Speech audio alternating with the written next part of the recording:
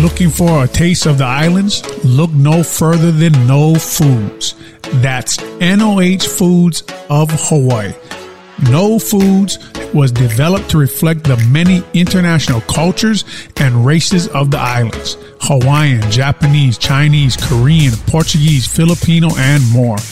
Known for the wide variety of delicious seasoning and sauces. The products of No Foods can make anyone a master chef in their own kitchen. Easy to prepare and delicious in flavor are the hallmarks of No Foods. Again, that's NOH of Hawaii. Dishes like Chinese beef broccoli, Korean barbecue, Filipino adobo, Hawaiian kalua pork, and many, many more.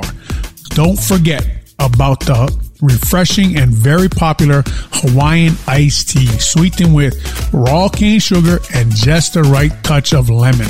You can find NOH Foods online at Amazon.com and NOHfoods.com. Also in many stores and supermarkets. As we say in the islands, say yes to no. Aloha. Welcome back to the No Name Football Podcast. I'm Jason McKie, and my co-host, as usual, you all know who he is. The man needs no introduction, but I'm going to do it anyway. My guy, all right, 6-time Pro Bowler, 2000s All-Decade Team, future Hall of Famer, St. Louis High School in Hawaii Hall of Famer, the man, the myth, the legend. Take that with a grain of salt. My guy, brother O, Mr. Olin Kreutz. How you doing, my man? Well, you missed a few accolades. But, I know I did. That's all right. I have no paper, man. Look, you see my notepad? I ran out of room, man. But they can look it up. Hey, we got our former teammate here. I'll let you introduce him too. But when you write down everything he's done, you do run out of paper. Yeah, I did. You do. And the stuff. I mean, unbelievable. You know, I couldn't believe he was 5'1" in high school. I know. I couldn't believe it. We better to do some. Our listeners are going to be like, who are they talking about? Who are they talking about? All right. So, joining us in our in-studio /gym. All right. Our guy. Played with him for a long time. I hope I got this right. 8-year NFL vet. Yeah. All right. 6 years. 7 credited, though. They won't give him listen, you got to give him the arena. It's 8. It's coming up. This right here. Right. 6-year Arena League Pro. 2-time Arena Bowl champ. All right. NFC champ. Played wide receiver, defensive back, and was a 4-phase special teams beast. All right. Carmel Catholic High School wide receiver coach. He is a president of his own charity called A Saturday Place. Father of 2. All right. Decent golfer. My man, the myth, the legend, Mr. Clutch for us. Mr. Clutch, Mr. Rashied Davis. Rashied, welcome to the No Name Football Podcast, brother. I appreciate you guys having me. There's a few things slightly off about that. The golf is number one. Really terrible, but that's okay. Listen, we all golf just to get out there. Rube, so I used to play golf with Ruben Brown, right? He would walk, no matter where his ball went, he'd walk down the middle of the fairway, straight to the green. Halfway there, he said, brother, found my ball on that green tee again. He took another ball. Walk to the green. Brother, found my ball on the green. Drop one more. Hey, no, you can't argue with him either. Oh, no. And he's like, the whole time, man. like, oh, why you take this so serious, man? Anyway, we're not talking about Ruben Brown. We'll get him back. Rashied, man, welcome to the gym. Yeah. Welcome to the No Name Football Podcast. I have to start. Let's go. In Kennedy High School. Okay? Culver City, California. Yeah. I could not believe I didn't know this story. Yeah. You did not play high school football. You did not play high school sports, but you were the PE basketball champ. Is that true? That's true. Can you explain to us how a guy plays that long in the NFL, man, and does not play high school football? Oh, man, it's a long story, bro. It's a long story. But I was also, you forgot one of my high school accolades. I never lost a flag football game my ever. Fault. My fault. My fault. I could imagine. I've seen you play football. I'm not doubting that. Oh, man. But no, it's a long story, but I grew up in about an hour and a half from the school, from Kennedy. I was bused to school, and I was tiny, as you say. I was literally probably 5'1", 95 to 100 pounds as a sophomore in high school. And then I graduated at about 5'8", 140 pounds when I graduated from high school. And so that combination of I was small most of my high school career, and the fact that I was so far from high school, my actual high school, that was a combination of the reasons that I didn't. The size made me afraid. Like I had this fear of failure. I didn't want to look bad in front of people, which is what I talk to our kids about all the time at the high school. And I talk to my own kids, is like, you can't allow fear to create this illusion in your head that you can't do it. Right. And so that was me because of my size. And then the fact that I couldn't get to the school in the summertime when they were going through camps, I couldn't get it. I tried to get my mom to transfer me back to my local high school near my house, but she wouldn't because of gangs and drugs and all of that. So thank God she had the strength and the foresight to keep me at that school, because I don't think I'd be here because of that. Because it was just so rough. So many gangs, and they were rival gangs. My family were Crips, but the high school that I would have had to go to was in a blood territory. It was just, it would have been crazy. So that's why you went to Kennedy. That's why I went to get Kennedy, away. So what was the high school in your area? Jefferson High School. Now, the whole time, any love for football? Any like wanting to play football at all? Or what was like your number one sport you loved growing up? I loved playing basketball growing up. But football was the thing that I always excelled at. So I played flag football. Still like to play flag football to this day. So that's where I started playing. And I'm one of 9 kids. I have 6 brothers and 2 sisters. So we always played on the streets. We played tackle. We played everything on the streets. And when I did play against friends that played high school football, I excelled against them. Like I could always. I excelled against them even though I was little. And so when I started playing, once I got over that fear of embarrassment and not being as good as I thought I was, that fear of it's going to hurt if I get hit, once I got smacked that first time and was able to, and I survived, then I started Jedi mind tricking myself, right? To get over that fear of failure. I started saying, well, when I got my helmet on, nobody knows it's me until the ball is in my hand. And when the ball is in my hands, I'm as good as anybody, right? And that's where it started, like Jedi mind tricking myself. And then from there, it was hard work and effort. Like I put my head down and I we've seen that. We've seen that in person. Yeah, definitely. So definitely. Let's talk about that too. That's a good segue to my next question. You go from Kennedy High School and then you go to West Los Angeles College. Yeah. And talk about the I'm sorry. How the hell you make the NFL? That's what man? I'm saying. I'm looking at this. I mean, this is, but it's a testimony, man. It really for like, is. I mean, it's awesome. Like, how did you? The time I started to the time I became a pro was 5 years. Wow. It just like overnight, 5 years from the time I started playing at West Los Angeles to the time I started playing professionally for the San Jose SaberCats was 5 years. Like, talk about that jump from high school to West Los Angeles College. Like, going into West Los Angeles College, like the work you put in. What did you do to have that success at West Los Angeles College? I was fast. So the first 40 that I ever ran on wet grass in these horrible Reebok cleats, I ran a 4.5. Now it was hand timed, so it's probably more like 4.6 or something like that. But I was fast. So my athleticism gave me, I think, the opportunity for me to continue to play, right? Because if I sucked, I'd have never got a chance. Yeah. But because when I walked on at the JUCO, I ran track to show the coaches that I wanted to play, to increase my skills before the season started, right? So it was spring of 98 when I walked on at the JUCO. And I ran track and I started lifting weights and taking that more seriously. And then once I started playing, my athleticism really showed, and I just listened. I did my best to do everything that I could to prepare myself. Like I put my head down and played because my home life was hard. Like my home life was real hard. So when I would hear teammates complain about how hard practice was, and you know how we do sometimes, we go along to get along. We don't, I'm not telling everybody my life story. Like, I'm just going to do what I do. But in my head, I was like, if you think this shit is hard, you need to live a day in my life. Like, my life is fucking hard. Half you motherfuckers would never, excuse my language. I have a foul. It's all right, they're going to have to beep this on the radio. Hey, John, you got to get the beeps ready. Before on the old podcast, we could do it. I have a terrible mouth. I'm going to fix that. Good. I apologize. You're good. I just write down the time, and Dan even takes it out for us. Don't worry about it. So, when that happened, I would have my teammates, probably 90% of my teammates wouldn't drop me off at my house.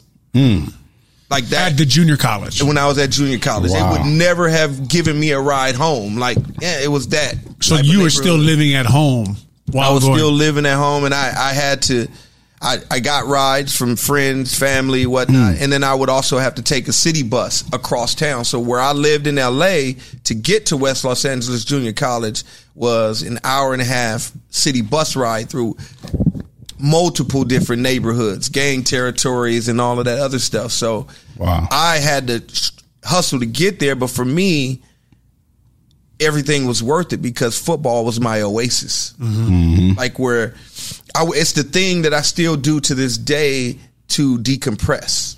Right? Like we're talking about the gym and how you have all of this equipment and you don't have enough space for it, but it's healthy for your brain. You just saw it. It's good for your soul, right? Like for me, football was good for my soul. So in order for me to get through my day, and like I've been in 2 police raids. Police waking me up with guns in my face looking for relatives. My house has been shot up. Like my dad was murdered when I was 8 years old. So all of those things were happening in my daily life where when I got on the football field, I got to be free. And so because I used it as that, I burned all the boats. Like this is me getting dropped off at the beaches of Normandy. Like this is what I'm doing. And I'm going to do it to the best of my ability. And then when I figured out they were going to pay me to do it, I said, I went to high school and elementary school for free for 18 years. Like I could go and I could be a good student and get paid for it. And then that's how I became, it was grinding, hard work, effort, man. It's funny is I went back and I was watching the Seahawks game in the division championship. I remember in that game, right? And it's funny because when you watch the film, you see a guy blocking. Everything I expected to see, I saw. But it's funny because there was one clip. We were late in the game and we were in double tight end, and J-Mac hates 12 personnel. I had sent Olin a nice message last night on 12 personnel. But you know what's funny? Even though I like it now, but I was staring at that picture and thinking to myself, like you're saying, I was like, I missed that piece. When you're just over the ball, there's not a lot of questions. I got to hit you in the face. You got to hit me in the face. You're trying to stop me from gaining this yard or us. Anyway, but Rashied, man, like, I don't want to keep you for 2 hours, but I got questions through the whole. But so now you're at this junior college. The San Jose State wide receiver coach walks in, shows interest in you. What does that feel like? Oh man, that was my first and really only interest. If it weren't for him, I probably wouldn't be here because they didn't come to see me. They came to see my homeboy, Edel, which you guys, I think, played with. Edel was here when we left college. He came here and I was a walk-on, a receiver. So his name is Edel Shepard. He didn't really. He was here for a drink of water and went to town. I get it. Like Ryan Post. Like I asked Olin about Ryan Post all the time. Like you're sitting right next to him. He's like, I don't remember that guy. So Edel, I think never heard of him. Because he was in the room with him. Ahmad remembers him. But he was here for practice squad for that year. But anyway, we were both at West LA, and we both ended up at San Jose State together. They came to see him. And the coach just said, hey, we came to see him, but you just kept popping up on tape. And it was that stuff that you talked about. Like I blocked. I did everything I could because all I wanted to do was win. So if you asked me to hit that guy who was 275 pounds and I'm at the time 55 pounds, I'm going to hit that guy. Will I win? I don't know, but I'm going to hit that guy and I'm going to give him everything that I got. And so stuff like that is what kept me showing up on tape, is the willingness to win. And when I got to San Jose State, it was, I don't want to get ahead of myself, but they didn't expect me to do what I did when I got there. They wanted me to be. They thought I was going to be the number 3 guy when I got to San Jose State, and I led the team in receiving that year. You know, I averaged 19.6 yards a catch in my junior season at San Jose State for a guy who that was only my 3rd year playing. So wow. I know. And they're going against, you're going against USC. We played Nebraska, USC that year. Teams, I had 3 for 60 and a touchdown against Nebraska, who was number 1 in the nation when we played them in Nebraska. Now they whooped us because they had Eric Kreutz, they had Karel Buckhalter, they had Darren Alexander. Yeah. Offensively, though, they couldn't stop us offensively. Our running back had 147 yards. Who was your guy's OC at the time? A guy named Dave Baldwin. He was the head coach. Okay. But he played as the OC, and he ended up, when he left San Jose State, he was the OC at Michigan State. Matter of fact, when they played Northwestern, the greatest comeback in NCAA history, he was the OC at Michigan State. Because I'm thinking like you guys know, from you guys both coach at Carmel, obviously, teaching concepts in football and what football is about. How hard was that, just, going from junior college to San Jose State? Like, where did you start to learn? Because obviously you took to it easy, because you're beating guys with your mind out there if you're dominating that much. It was at San Jose State. It was his name was Carl Dean. He was a receiver coach. That's where I was going with the next question. Yeah. Carl Dean was a quarterback for San Jose State before he became a coach there, and he was at the time the receivers coach when he recruited me, and he took my game from the knowledge of the skill part of it, right? Like, so I had to get my skills to match my athleticism. I was always athletic, so I had to get stronger. 1, 2, I had to get my skills. That means the route running concepts, the footwork, the technique, the catching the ball, because I didn't catch as well as I catch now. Like, I had to learn that stuff. So once I got those skills to match my athleticism, then it was the intellectual part of it, right? San Jose State came to get me for my athleticism. Carl Dean taught me how to read defenses. So he showed me what cover 2 was. Because I was, you in junior college, you're beating guys on, I had good coaches, but athleticism. But when I got there, it was, this is cover 2. This is the triangle you're reading. You're reading the safety. You're reading the man inside. You're reading the man outside.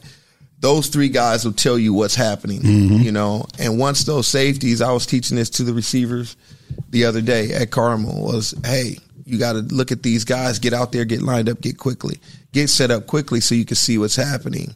And so that's where the understanding of the game began. And then as I played more and more, and then I got here to the Bears, Mike Bajakian. Yeah. Jake is the one who he taught me the offense in a week.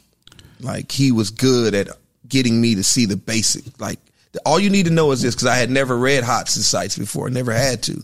In college, everything was built in, right? And then I was playing arena football. It's totally different. It's a different game.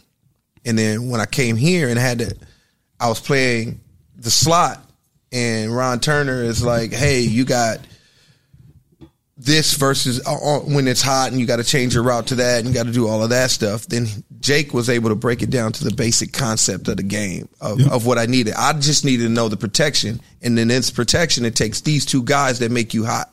And he was like, just look at those 2 guys.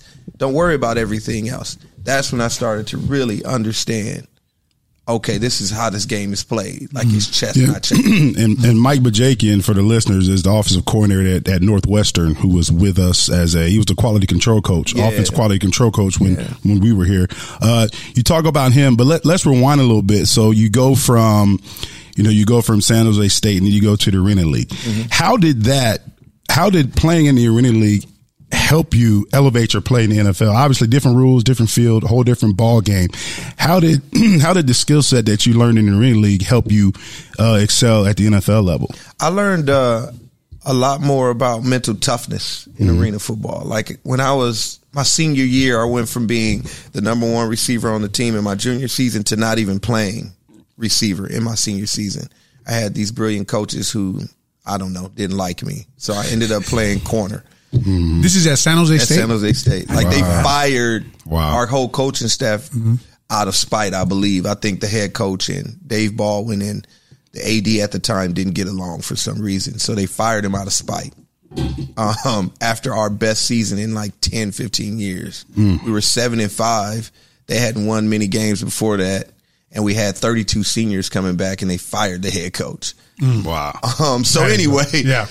that's the brilliance of some people. Oh yeah, right. But anyway, seen they it too many fired him. times. And we end up with this new coach, Fitz Hill. And Fitz Hill, when I came into the I'll tell this story. When he came in as the head coach and they were introducing him, I'm probably the only guy that was in the room that was going to play for him. I went up to him, and this sort of foreshadowed our relationship. Shook his hand, said, "Hey, I'm Rashied Davis, blah, blah, blah."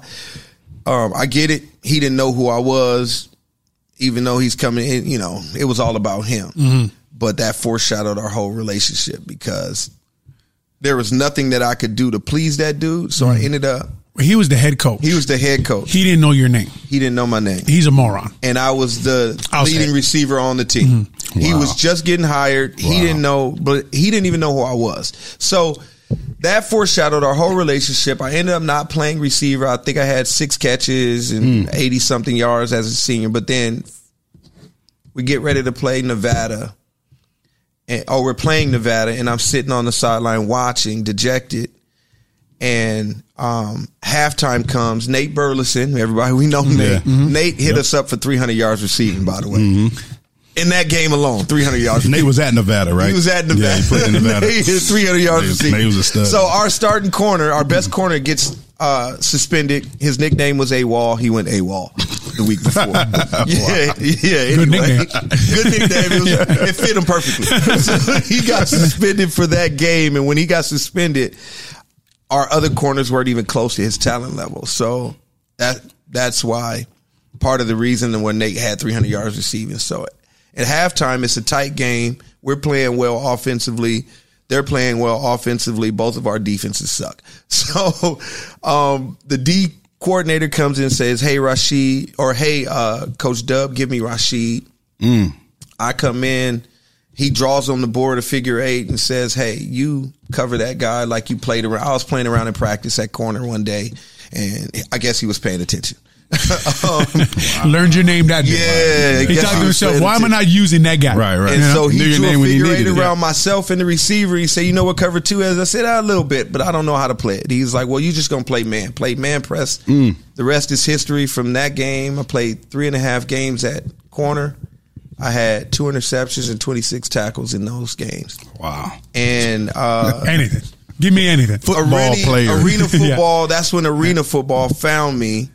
And they said, "Hey, a coach," that's why I say God is good, a coach that was once my coach when I was a junior is over at the San Jose SaberCats coaching. He knew me as a receiver. They wanted to see me play corner. We played Stanford in the last game. I have an interception in that game against Stanford at home, and they're like, "Hey, come out to this Tuesday, Thursday workout." And so where other people were getting ready for the NFL, I worked out for the SaberCats. I was under contract for the SaberCats for them while everybody was training. So back to I know it's a long way to get to here, but this is what we're listening to. Yeah, this is what we want to hear. The arena football, I had to rewire my brain. I had coaches that rewired me because I was kind of a broken player mentally because this was the first time, mind you, this was only my 4th year, right? My senior year was only my 4th year, so it was the first time I ever had to deal with a difficult coach that I couldn't play for. No matter how much I wanted to, I couldn't play for him. And so my mind was like, I was doubting my skills again, my abilities again. I went from being somebody who was confident to now, I don't know what I'm capable of doing. And so when I got to arena, I was kind of a broken player. Yeah. Like I had all of this talent. They could see it. I knew it, but I didn't quite believe it anymore. So Terry Malley, who's over at San Jose State now, was the OC with the SaberCats. And he said something to me one day, and he's like, "Hey, never let me believe in you more than you believe in yourself." And when he said that, everything clicked. My life has been different ever since because I said to myself, "Hey, he's fucking right. Yeah. Like, how am I as a man every year? You right that time. Yeah, I got you, bro. Don't worry about it. I got you. Like, there's no better word. Don't worry about it. Right there. Don't worry about it. The thing I love though is when football players sit together, that's God is good is literally followed by that. Yeah, that's what I love about it. We're a complicated bunch, man. We're a complicated bunch. You know we're at Catholic high school, so you know what goes. I'm like Rashied, come on, Rashied. I try. I was talking to my wife about that today. I'm like, Father Christian's right here, Rashied. That part of myself. Listen, whenever we have Lent, I tell my kids I'm giving up swearing, and my daughters are like, "Don't even try it. Don't even do it." I'm trying. I'm trying to be a better human being. But anyway, he did that, and so my mind started to click there, and I got back to believing in my own abilities, and so that was one part of what Arena did for me, and then the other part was, when you're in college and you're a good receiver, the difference between you, if you're an NFL caliber receiver, the difference between you and the competition is huge, right? So in college, if I was catching a pass, I'm wide open, right? Like I got steps on a guy. In the NFL, if you got a step, you know what I mean? You may not even have a step, but you're open. You're open. Like the quarterback saw something, he threw it, that's the best place to go. Your job is to make the catch, right? Yep. And so when I got to Arena is so confined and everything is so tight, and everybody knows in Arena, the wall is undefeated. You're going to hit that wall. You're going to hit that wall, homie. Right? So DBs actually waited for you. If you beat them and you had steps on them, they waited for the ball to get close enough to push you into the wall. They're not even going to go for the ball. They're just going to push you into it. So what that did for me was teach me how to catch the ball in traffic. In college, I never really had to catch it in traffic. Well, in Arena, there's this manufactured traffic. That's this wall right here. So I learned how to focus solely on the football. So when I got here to the Bears and guys like Fred were like, oh, you got to make that catch. After I made, it was maybe a difficult catch. I was like, okay, I gotta make that catch. This is a different level. And I could do that because I could just focus on the ball. I learned how to just see the ball and then turn my body in a way once I pulled it out of the air that it didn't, like I was taking a contact on shoulder or on my back as opposed to getting smacked in my chest. Yeah. Right. And that's one of the little subtle nuances of playing receiver that you have to learn if you're going to be good at this level, because you're going to get hit. Yeah, right. I hope the guys working to make the team for Chicago Bears, I hope they listen, because she's giving them gold right now. Yeah. You're listening to the No Name Football Podcast. Obviously, I got my partner here at JMac, Jason McKie. You can find him at JMac37 on Twitter. You can find us at the No Name Pod on Twitter. Sheed, you have Twitter? No, I have IG. We're joined. What's your IG handle? Sheed25, SHIED 25. We're joined by our former teammate. Story's been unbelievable. His testimony's been unbelievable, really. Rashied Davis here. We got another former teammate. It's my fault. I don't have earphones for him. A guy, Ahmad Merritt, former Wisconsin Badger, Lake Forest High School wide receiver coach, was my teammate from 2000 to 2004. Best remembered for my block on the reverse I gave him. No, that's not true. Ahmad Merritt. Hey, listen, another guy we got to get on. We get him on. Yeah, played at the Berlin Thunder also. So he's been Chicago around too. Yeah, Chicago kid. He's at, Lake Forest High School with Big Cat, James Big Cat Williams, Lake Forest High, and Carmel, two high schools. Very lucky to have these guys. Kids are lucky to have them, helping them out and teaching them the way of football. Sheed, my question for you is, it finally in 2005, you get to the Bears. I think you came in as a cornerback, if I'm not mistaken. Yep. They bring you in as a cornerback. You walk in the building. What do you think? Now, first of all, what did you say to him when he walked in like you said to me? Everybody has a story. He didn't say that at that point. Exactly. I got a story. Everybody has a story. I really think, I remember, I think I asked him, the first time I saw Sheed, he had shoes on, and he had something written on the back of his shoe. And I asked him what it was. And I think it's something to do with God, if I remember correctly. We were in the weight room. But you get here, man, they put you at cornerback. Yeah. Like, when you're here your first day, like you said, 5 years to Sabres. Now you're in the NFL. You're in the Chicago Bears building. What in your mind are you thinking when you walk through the doors the first time and Brian Urlacher is there, Peanut Tillman is there, Vasher's there, Mike Brown? Like, you're dealing with Mike Brown on a daily basis. He won't shut up. We all know that. So just kind of take the listener through that, man, because this story really, like we talked about, is unbelievable. My first days in here, I was about that work. So I just shut up. I didn't say a whole lot to anybody. I didn't know anybody. One of the first experiences with Brian, though,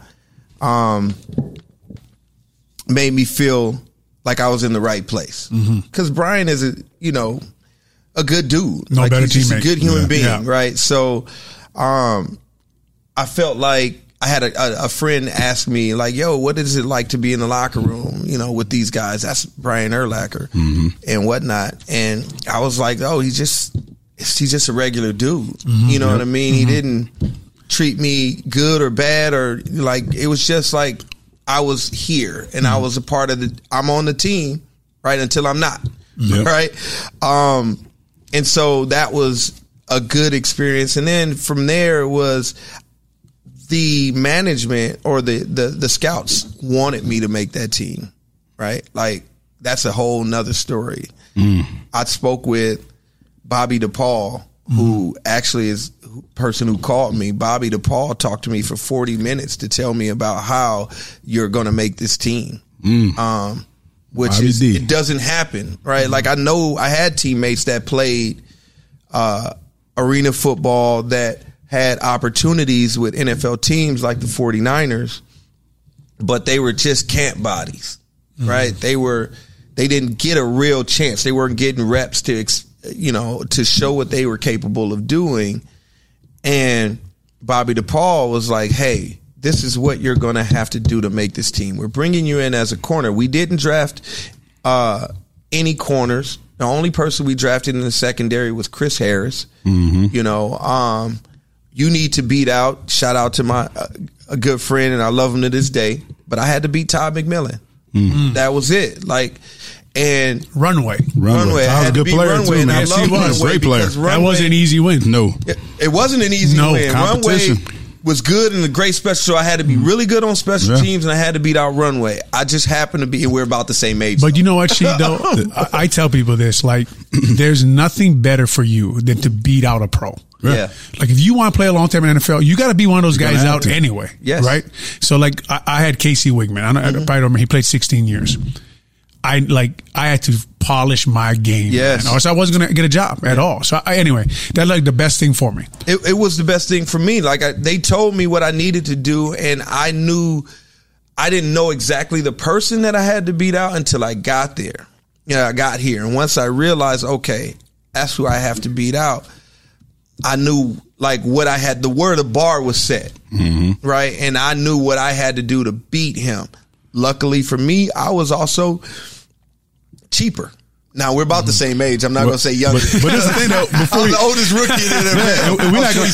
We're not going to say cheaper, though. The thing is, too, like what the listeners, y'all the same age. Like, yeah, we're about the same age. But the thing that people don't realize, Sheed, and the thing that, I want everybody to know about you is, okay, making the team and beating out a pro was one thing, right? But now we see, right, the perseverance that you had. Most people, right, they get injured and they sit out. And we talked about this before the pod. You're going to play hurt. You ain't going to be 100%, in practice or in games. And I can recall I remember, my memories of you when you first came in, you had your hand wrapped. You had a brace on your hand, and you're catching punts with one hand, and then you're going out there playing DB, and then you're on the scout team, you're playing receiver, and you're doing all this without a brace. And I remember, and I don't know if the timeline is right, I remember, you're on the scout team as receiver, and you're making all these plays, and we're like, damn, like, who is this dude? He's playing receiver. He was a DB. He's making all these plays. Like, he's catching the ball. He looks like a receiver. I'm like, damn, that's the guy that was playing DB the last series. And I remember, Mike Brown was like, didn't he say, Mike Brown said, he said, hey, coach, we got him on the wrong side of the ball or something like that. So Mike is a big catalyst in why I moved to receiver. Like, we used to do stuff like gas each other up, like, hey, Olin, how many Pro Bowls? footballs, like stuff like that. You remember that? Yeah. Right. So me and J Mac do that every time we start the pod. Every time we start the pod. Anyway, so like an old ball player like me can use it. You know what I mean? I didn't have enough gas today because I left some stuff out. Right. So I broke my hand the second day of training camp. Yeah. And I told the Bream at the time, they were talking about what needed to happen. I said, look, y'all not sending me home for a broken hand. Wrap this thing. Right. So for me, though, what helped me understand or know that I could do that was I had broken the right hand in training camp with the SaberCats. I had played, when I got here, I had already played 17 games. Right. Like full season of football. Right. I remember that. Yeah. And I had broken this hand in training camp with the SaberCats and played the first 3 games of that season with a big club on my hand at corner. I just played corner. And then the 4th week of that club, we took it off and we put a splint on it. And it covered these 2 fingers, my ugly index finger and the middle finger. And I played like that. So when I did the same thing, when I broke the first metacarpal in my left hand on the second day of training camp, playing corner, I knew that I could do it, right? I just knew, and I didn't have to have surgery. On the right hand, I had to have surgery, which is why I had to play with a club. On the left hand, it was just broken, but it wasn't displaced. So they didn't have to do surgery. All they had to do was protect it. So they splinted it, and I returned punts and kicks and all of that other stuff with that hand wrapped like that because I was not going home for a broken hand. I didn't come here. I brought all my stuff. I packed all I promise you could ask my wife. Wow. I packed all my clothes. Like, hey, you go home, you're home permanently. You're done. You go home, that's home. Like I packed all my clothes in my bag when I left California and said I'm not going home. Like I'm not. I left. I packed everything and like she stayed in California for that whole year because I didn't know how long I would be here. I knew that it was fragile. And I had to do everything that I could to stay here. And it wasn't until the next year when Jerry Angelo started asking me, was I buying a house and whatnot, that I had the courage to say, hey, you can move. You can move out here now. Telling my wife, you can move out here now because I started to build something, you know. And that year, to go back to what Mike Brown said, Mike Brown would come into meetings and like, hey, how many touchdowns did you have last year in the Arena League? Yep. You know, I'd be like, yeah, 44, Mike. You know, and he's like gassing me up. But I didn't know at the time what he was doing was trying to get them to move me to the other side of the ball. Like, Mike B, smart guy. He's on the wrong side of the ball. True. Yeah. And because we played Steve Smith, whom I played against at JUCO, he was at Santa Monica. Him and Chad Johnson were on the same JUCO team in Santa Monica. Good grades, that's why they both had. Yeah, great grades, right? Come out of high school, scholar athletes. Yes, both of them, phenomenal players. But I had to be. We played Carolina, and Steve Smith and I are about the same size, and so I had to be Steve Smith in practice. 2005. Yes. And because I had that Arena League experience of we were really good and we were in the playoffs every year, I had a different mindset. I knew that the playoffs were different. Like I had played in an Arena Bowl championships and so I knew I hadn't played at the NFL level, but I knew that the game, you're playing against the best of the best. Yeah. Whoever is the best of the best that year, that's who you're playing against. And so I had to be Steve Smith. And that I hadn't really played hard at receiver in practice until that week because I knew like what Steve was going to come in here and do because and Steve is greater than me. Yeah, right? Like he did something, unfortunately. Yeah, right. I had a great week of practice at receiver that week, but Steve came and did did he twice as much as I did in practice that week because Steve is a better player than me. He's just. But it was that week. You thought like.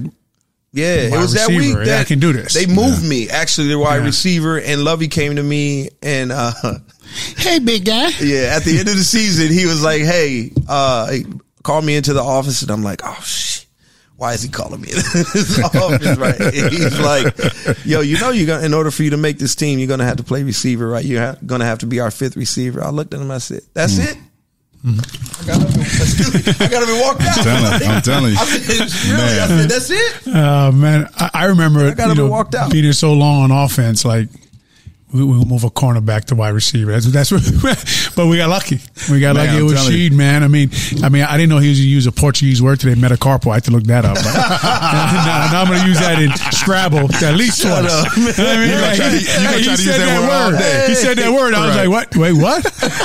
You're going to try to put that in all day today. You know you broke your hand too much if you know the word, right? Bro, you know, yeah, your finger is, for the fans that don't know what a finger is. I'm gonna tweet your fingers out so they can see the type of tell them. Got like a little S curve thing going on there, man. We can keep going, but we'll go about 5 or 10 more minutes. Yeah. But so any player helps you besides Mike. You talk about Mike Brown, but what about when you move to wide receiver? I know Bernard Barron was in the room, Moose Muhammad was in the room.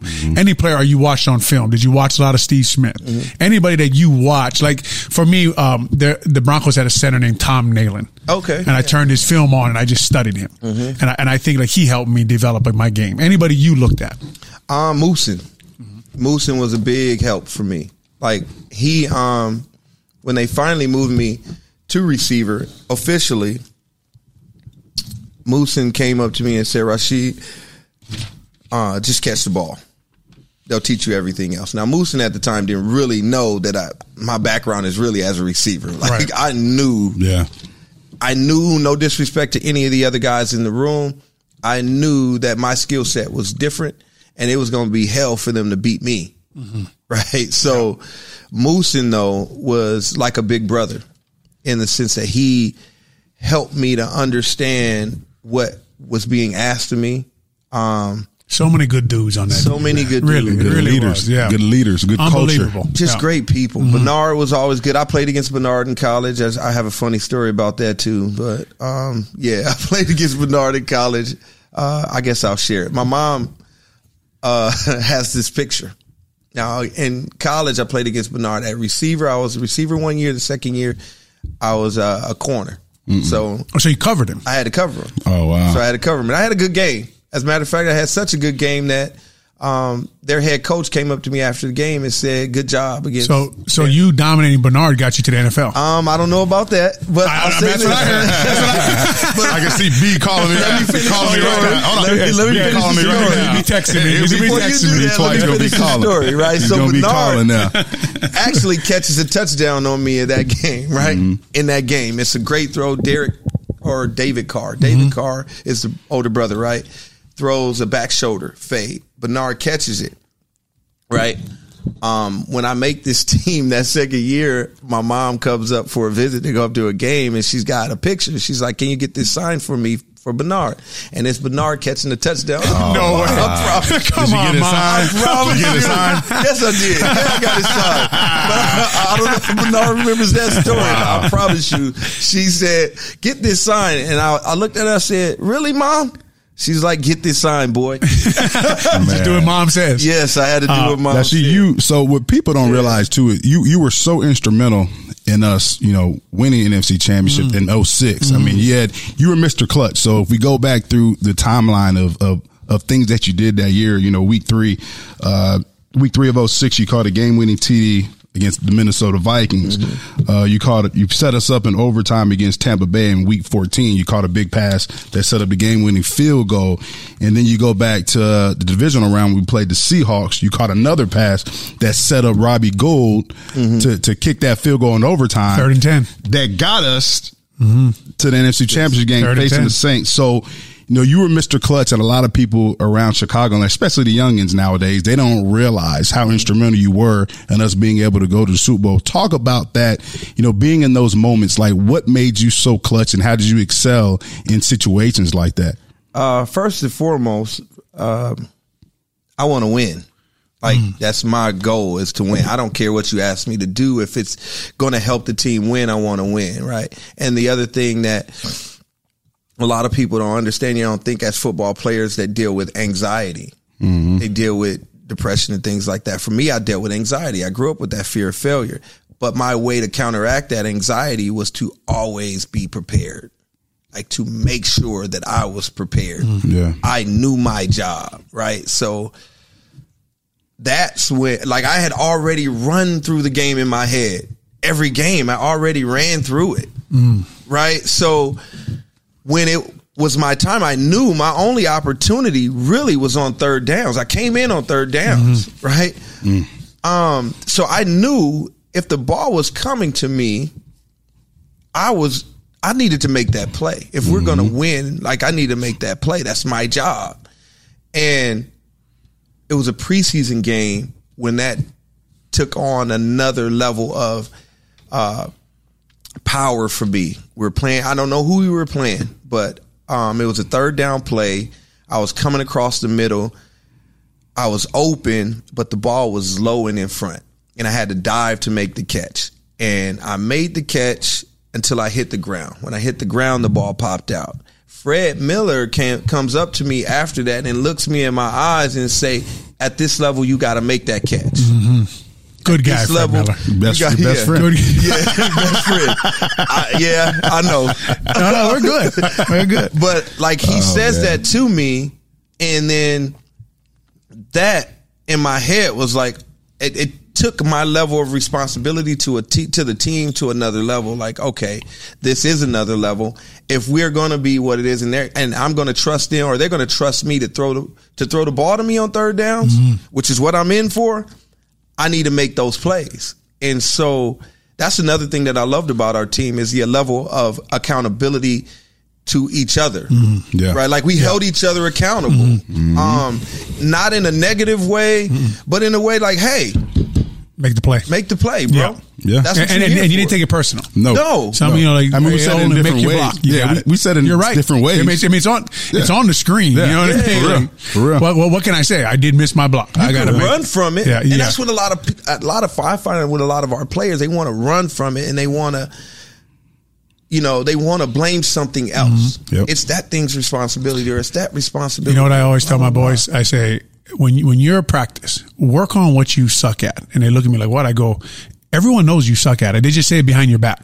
So you might as well work on it, because when you leave, they're wondering, why isn't he working on what he struggles with? Sheed, real fast, man, tell us about Saturday Place. Saturday Place is an enrichment program for 3rd and 4th grade Chicago public school students who are performing a year below grade level.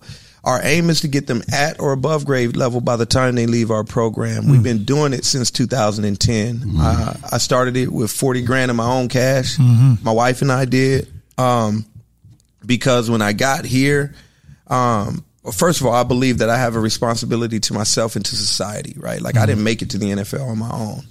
I think we know where that comes from. Now that we heard the story, I think we know where it comes from.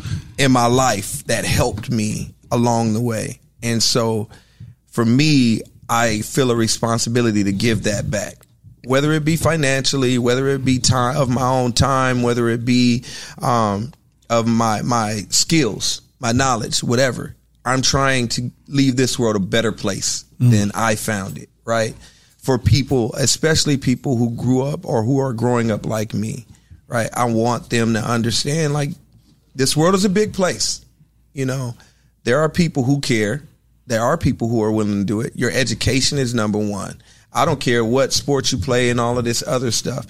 If you understand the importance of an education and being a lifelong learner, someone who is capable and willing to learn from other people, people that are different than you, accept responsibility for yourself, you know, because your life is your responsibility. Mine is mine. It didn't matter that my father was killed when I was 8, drugs, gangs, violence, all this other stuff came up. When I stand before God, I want God to say, well done, my good and faithful servant. I want him to say, or she, if it's the she, like, whatever your faith system is. Ask Jesus, what pronouns is he? Yeah, what is it, bro? Whatever you believe in. So that's the thing that I want people to understand is that. And so for me, that's where Saturday Place comes in. And if the reason we chose those 2 grades is because if a child isn't reading at grade level by the end of the 3rd grade, that child is 4 times less likely to graduate from high school. If you factor in poverty, that same child is now 13 times less likely to graduate from high school. And if you don't graduate from high school in this country, I don't care who you are, what your skin color is, what your background is, who your parents are. you have a 70% chance to go to jail. Wow. Right? School to prison pipeline. Right? And so for me, that's why it's so important to help these kids understand that your education is key to your life and success, because not everybody can be the 1% like us, right? We're blessed. We're 1% of the population can play pro football, right? But everyone has an opportunity at an education in this country. Take advantage of that opportunity, because your education can take you places that your athleticism may not be able to, that your background may not be able to. Right? Like you can be the poorest person in the world, but if you're smart enough, somebody's going to recognize it. Oh yeah. Right. Rashied, I got one last question for you too before we let you go. So we talk about, a lot of high school coaches listen to our show, and we like to talk about high school football all the time on our show. You being a high school wide receiver coach, give some of the young wide receivers out there, or the coaches who may be listening, some things that are non-negotiable in terms of development for a young wide receiver that they need to be doing. Catching the ball every day. That's number one. You play receiver, catch the ball, and catch it with two hands. Non-negotiable. You see everybody wanting to be Odell Beckham Jr. Yeah. Make that one catch. My son himself, Odell. Oh, you got Odell. Everybody wants to do that. And there's nothing more frustrating to me than to watch a player drop a pass because he tried to catch it with one hand when he could have gotten two hands on the ball. And to listen to receivers talk about, but you can reach for it higher with one hand. But you could have jumped up and got it with two hands. You could have just turned your body in a way that you make that catch a whole lot easier. But you want to, do this one-handed catch stuff. And so that's one. And then the other is, it's embrace the process. Yeah. And the process, you better learn how to embrace the suck. Like you're saying.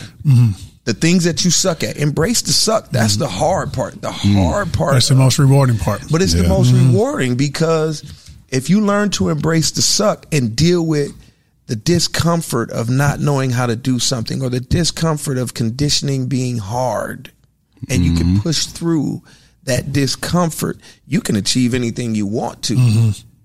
You listen to the No Name Football Podcast. We're joined again. Me and Jason McKie are joined by our former teammate, Rashied Davis. Rashied, we'll get to the current Bears real fast.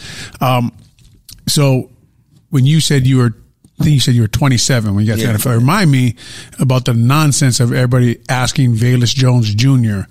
if he's too old as a rookie. Can you put that to bed, please? Please for the people who are listening. I was the oldest rookie in the NFL in 2005, I believe. How old was Kurt Warner? About 27. Yeah. When he came to the league, another Arena League guy. Can you play? Can you play? Yeah. That's all that matters. Can you play? Yep. Will you produce when you step out onto the field? Are you going to put the work in? So Velus Jones, just do what you've been doing, bro. That's it. That's awesome, man. Well, it's been a pleasure having you on, man. Like I always say, we coach together every day, so it's a blessing for me to have Rashied a part of our staff. I mean, you hear it now, him talking about his life, and he translates those lessons to the kids on a daily basis. His main thing is he's a great life coach that just happens to be a great football coach. We're thrilled to have him at Cromwell Catholic, and we're looking forward to whipping him out in Lake Forest here in a couple of weeks. I'm out sitting over there. So pleasure to have you on, man. Thank you for joining us on the No Name Football Pod, brother. Appreciate y'all having me. Thanks, Sheet. Yep. Hey, guys, it's Olin Kreutz, and I want to tell you about Tequila Embajador, the official tequila of the No Name Podcast. Whether it's celebrating a big win or just kicking back after work, adding Tequila Embajador takes every gathering to the next level. The care, quality, and patience put into each and every bottle of Tequila Embajador can be tasted from the first sip to the last. And it's why we're honored to call them our teammates. Go to their website, embajadortequila.com, and use the code KICKOFF10 and receive your discount on your next purchase of Tequila Embajador, the official tequila of the No Name Podcast.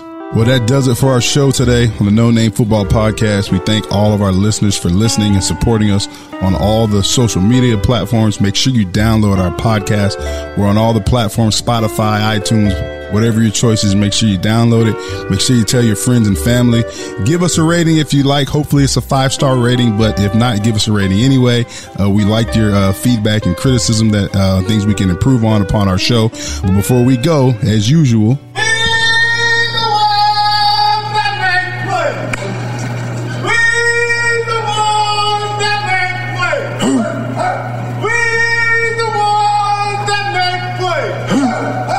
man, I want to suit up right now. In the words of the great Mike Brown, you guys keep making plays in life, and we'll keep making these great podcasts for you. We're out, and we'll see you next time, Chicago. Take care. God bless. Mahalo.